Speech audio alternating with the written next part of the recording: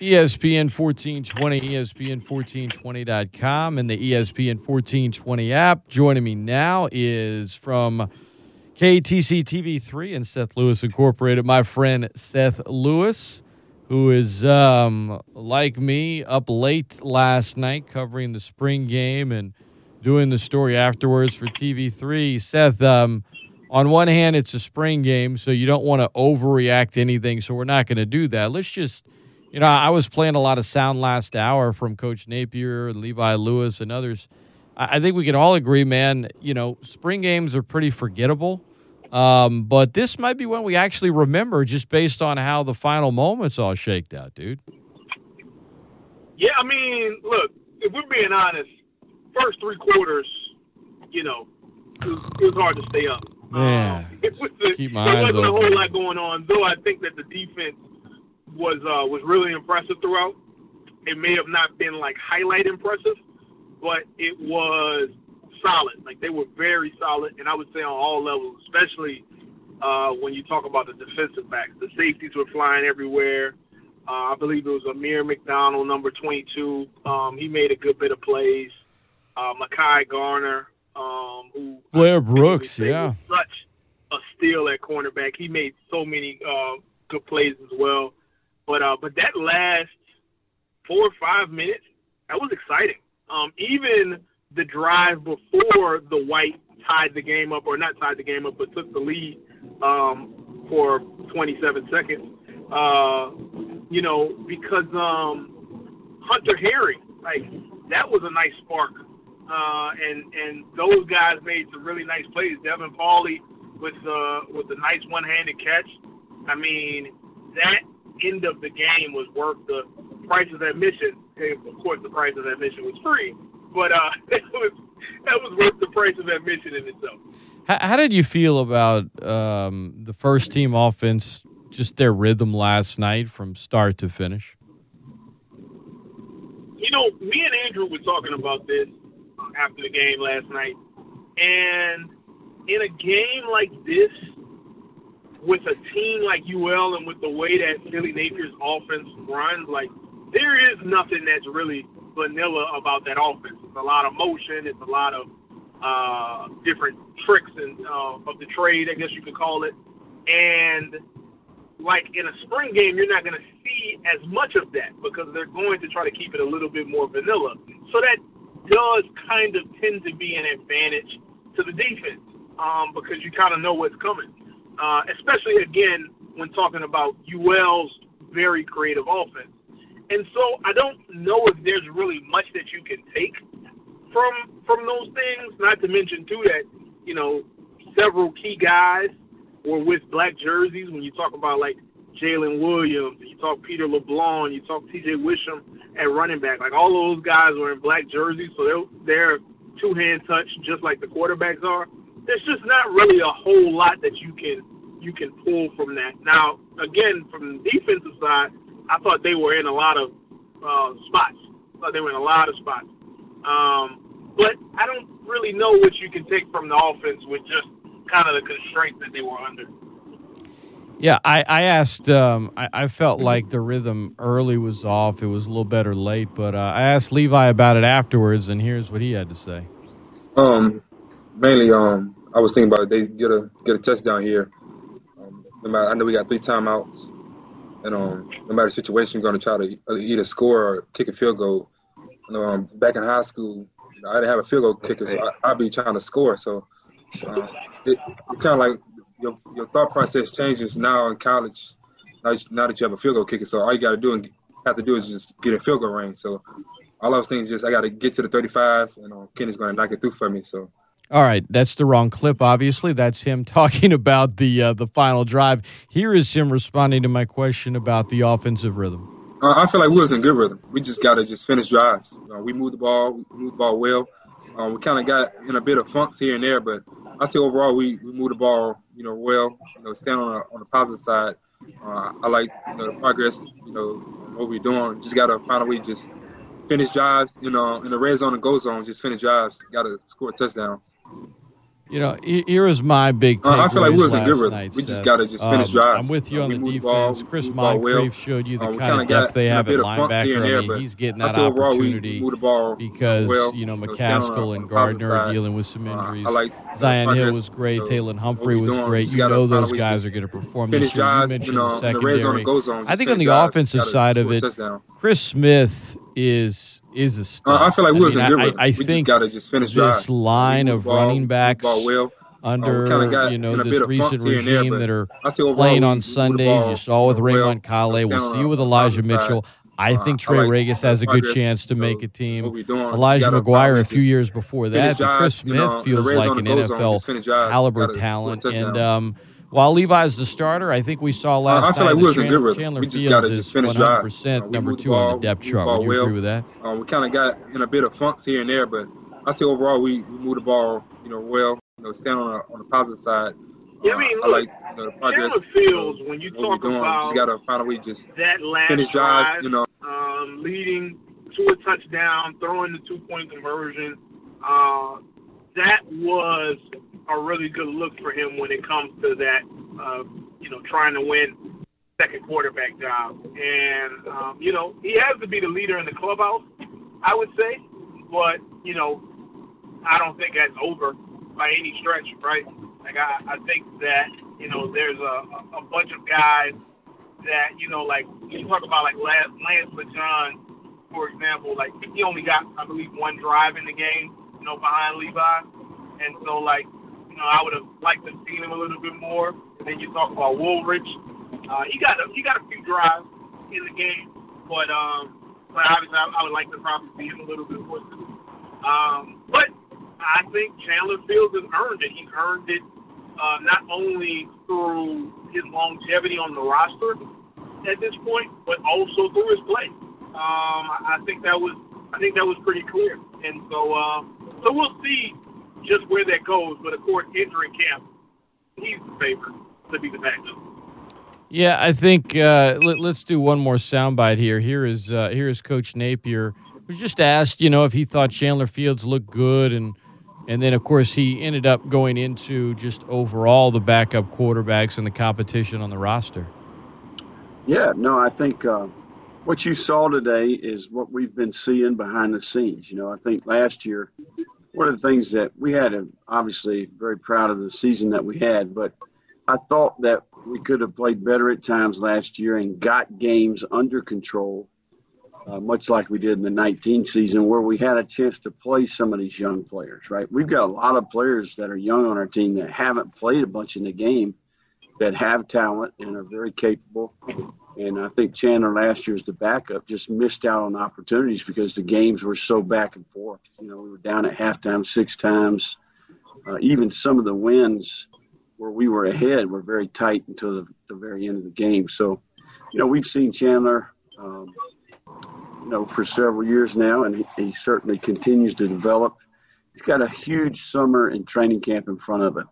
I think the next 3 months are going to be critical for him. Ben Wooldridge, you saw Ben today too. Ben's very capable, and certainly he's had a good spring. So, it's good to have competition. I think it makes us all better, and certainly at quarterback, it's always good to have competition. I often say you kind of wake up every morning what the other guy's doing, so I know I feel that way about the teams and the coaches that we compete against. Let's follow up on that last point there, Seth. What position group in your mind will have the most competition for playing time for the Raging Cajuns when they get back at it come, early August?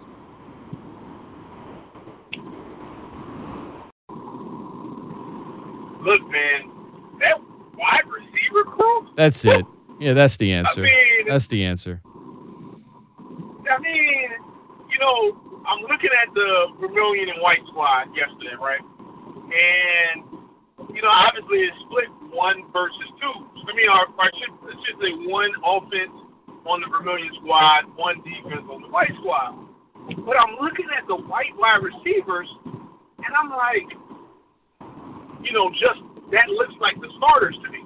because on the white squad was Kyron Lacy, it was Jalen Williams, it was Harold Rogers, it was Dante Fleming, and these are all guys that play huge roles in the offense at different times based on just a myriad of things. But, Kyron Lacy, for example, was maybe the most impressive wide receiver to me last year. Maybe him and Peter LeBlanc, just in general. But it's like, that's how deep they are because, Peter was on the Vermilion squad. And then you talk about, I believe it's John Stevens, the TCU transfer, was on that squad. And then you start talking about a Devin Pauly, who's a pretty solid slot receiver. And it's just like, you look at it and it's like, wow, there's only one football. There's only one football, and there's so many weapons. And so I think that competition is going to be really deep. I mean, the good thing about this offense is that they spread it around really well. So it's not like I think that everybody's going to get a chance to eat. You know what I mean? Just depending on what the protocols are next year, and just kind of even where we are in the pandemic, which I know we don't really think about it as it being a factor next year, but you just never know as far as like people being out with sicknesses and things of that nature, and then just naturally attrition with injuries. You're going to need a deep wide receiver room, but man, is that wide receiver room deep. It is legitimately, no hyperbole, 8 deep. Like 8 guys that you could trust. Yeah, in maybe any more. type of situation.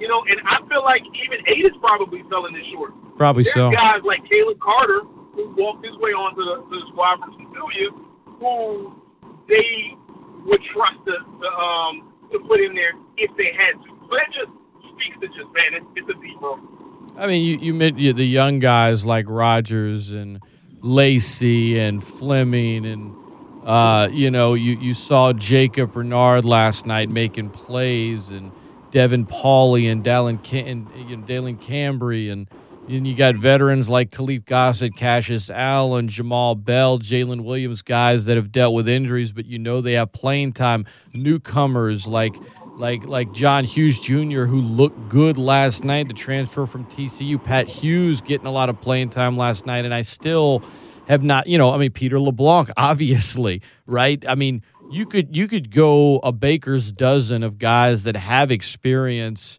and that wide receiver is the obvious answer there. Like Coach Napier, I asked him about it yesterday about that, wide receiver in the competition there. He said, ideally on game day during the season, you're playing about 6 guys consistently there.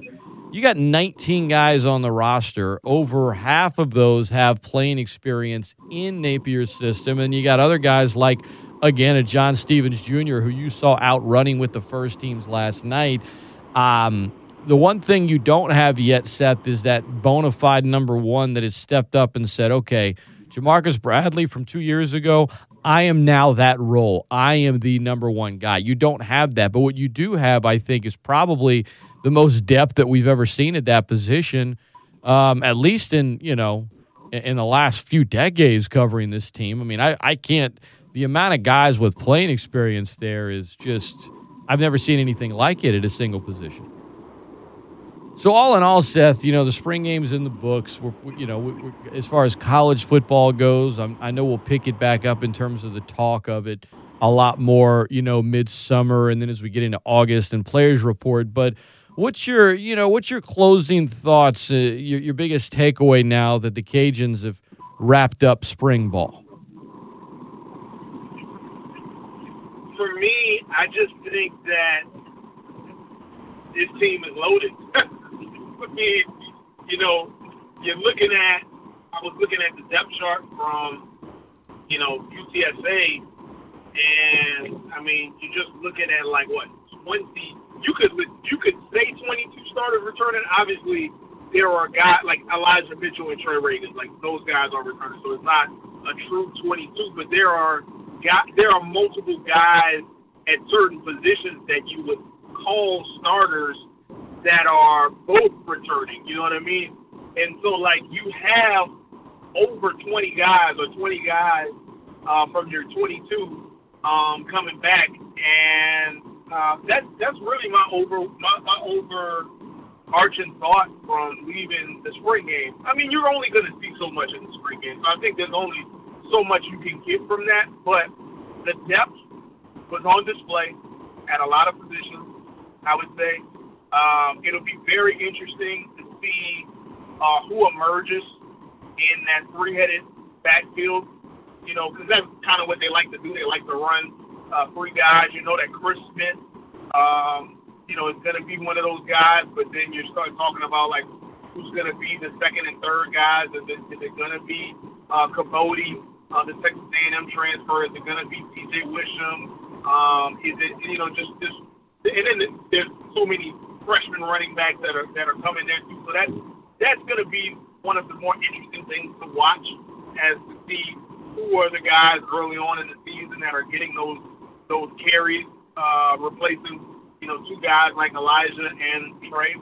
But the overwhelming thought is this team is loaded, and next year should be another really fun ride for Cajuns fans. ESPN 1420, ESPN1420.com, and the ESPN 1420 app. Seth Lewis of KATC-TV3, our guest right now. Seth, on the diamond this weekend, Cajun softball is scheduled to take on Alabama, and this is the best team they're going to play this season. It's the best team on their schedule. I think if you want to get a regional atmosphere, this is the kind of place you would want to go to. It's probably the most difficult place to play in college softball. In terms of the layout of the schedule, you're getting them a little bit later in the year, but you want to really stack up how good you can be. I want to see, Summer Ellis and Kendra Lamb, I want to see the pitchers have great outings so that we can see what happens on the other side of it, because obviously I don't think they stand a chance against Bama unless – and I know we're talking about, a team ranked high with the Cajuns, and you're talking about a team ranked high with Bama, number 14, number 5, but – I think you've got to have great days in the circle from those two, but you've been getting it a lot lately, so I think you're going to see it there. But, man, in terms of softball this weekend in competition, I think the most competitive series in college softball scheduled for this weekend is Louisiana at Alabama. I'd put it up against any other series in the country this weekend. Yeah, I think it's going to be really exciting, and I think that, it's interesting that they don't have a third game, right? But that could play in the Cajuns' favor, especially if they're able to get one on the road at Alabama. I think they probably need a win to have a good chance at hosting. They need that win, and then obviously they would need to pretty much go unblemished the rest of the way in the Sun Belt. Including the Sun Belt tournament. But you're not going to find much better softball, I don't believe, this weekend. And, obviously you want to win all your games, but if you get one on the road against Alabama, that is, make no mistake about it. That would be a very big success for them. And like I said, it gives them a chance to be hosting softball at Lampson come mid-May. On the baseball side of things, the guys are going to Little Rock. 2 o'clock start time today, but Little Rock's a tough place to play. We saw what they did to South Alabama. We saw what South Alabama did to the Cajuns. Those 2 games Monday in Mobile were so head-scratching. It's not that they lost, it's how they lost. You saw them respond on Wednesday night, but at this point, it looks like the Sun Belt's only going to be a one-bid league, Seth, so you want to get good seeding in the tournament. You want to try to, win your division, and you don't want to have a performance like you had on Monday. Like Coach Deggs told us this week, I can deal with crash and burning. What I can't deal with is hesitance and just timidness, right? I want us to just go out there and go for it.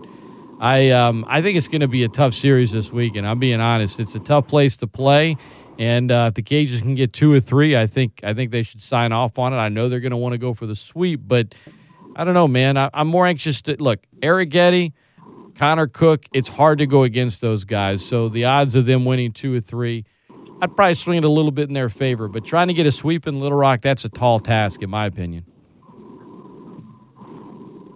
Yeah, that would be a win. If you can get 2 out of 3 against Little Rock, that would be big, especially because those 2 teams are right there at the top of the Sun Belt West standings, so that can play huge dividends down the stretch when it comes to being a divisional champion, right? And having great seeding going into the Sun Belt tournament.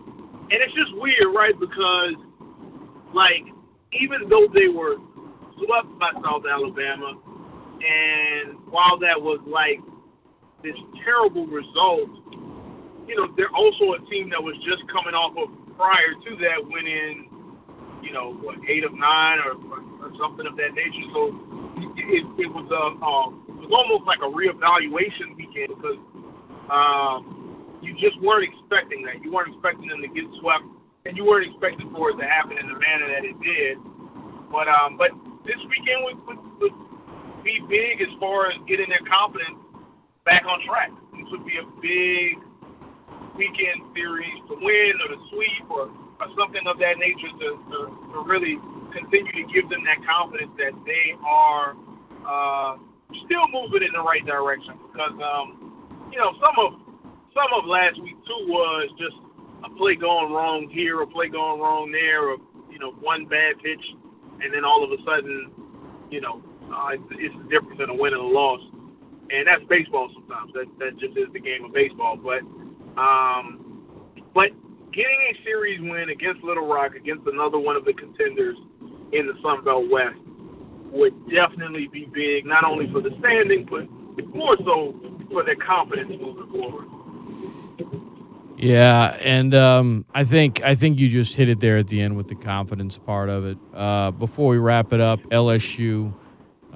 Big win last night against Ole Miss, 5-4. I mean, just a big win in a big way. And Fontenot just getting the save there at the end in a big way. It was good, man. Devin Fontenot hitting the jersey. Watching the highlights last night for them to get a win at number 10, beginning the 3-game series with a win. This is a team that has a small margin for error right now, Seth, if they want to be in a regional. I know that their odds are really good, but I say really good. I think their odds of getting to a regional today, let's just say they're better than they were prior to last night's game. And you could say, oh, it's only one game, but we're looking at the entire body of work up to this point. That was a game I think LSU needed in a big way last night. Yeah, they needed it in a big way. And, I mean, to a similar degree as far as, like, confidence is concerned, but, like, winning that one-run game, winning a 5-4 contest when they've just honestly struggled in some of those situations. In some of those late game, 8th inning, 9th inning, you know, like they've collapsed, or, you know, another team has scored a lot of runs late and made it real close. Like, you know, I guess the game that they won against Kentucky, and it was like, all right, well, cool, they won. And that was in that Saturday game, but like that momentum just carried over to like Kentucky blowing them out in the Sunday game, even though they still won that series. But you need wins like that. You need close wins like that, especially as a young club, to just give yourself the reminder or give yourself the assurance that like we can win these games. Like these games aren't just always going to collapse on us. These games aren't just always going to end up in some failure. Like we can win these games. We can slug these games out. And yeah, so I mean, against, you know, a top 10 team, you know, that certainly helps too. But to be honest, just any wins against any close wins they get just feels like just one more coin in the confidence bag. I don't know. Seth Lewis has been our guest. Seth, I appreciate the time. Everybody check out Seth, Andrew, Clay, everybody, all the work they're doing over at KATC-TV3. I know it's your day off today, so I appreciate you taking time this morning, man. All the best, and you know what? I'm not going to ask you about the Pelicans because we're gonna, you know, we're just gonna go past 9. We're gonna dig into Steve's show. You're gonna get upset, or maybe you're gonna get me upset. I don't want to do that. I talked Pels earlier with Gus, so maybe next time we talk we could tackle a little bit. But I thought it'd be better just to stay away from it today, just for time reasons and maybe for our own sanity. Yeah, for our own sanity. But I'll make you laugh though before I go. I turned to someone at the game last night and said, is a 38-point lead entering the fourth quarter safe? Oh, yeah. Yeah. I mean, you know, but it was, you know, good win against the Magic. But it's like, man. Is 40 points enough? Right. No, yeah, I get it. It's crazy. All right, bro. I appreciate the time, Seth. All the best, man. Always a pleasure. All right, stay tuned. We'll wrap up the Great Scott Show. I'll get you set up for the weekend in sports, what to watch for. It's all coming your way next right here at ESPN 1420.com.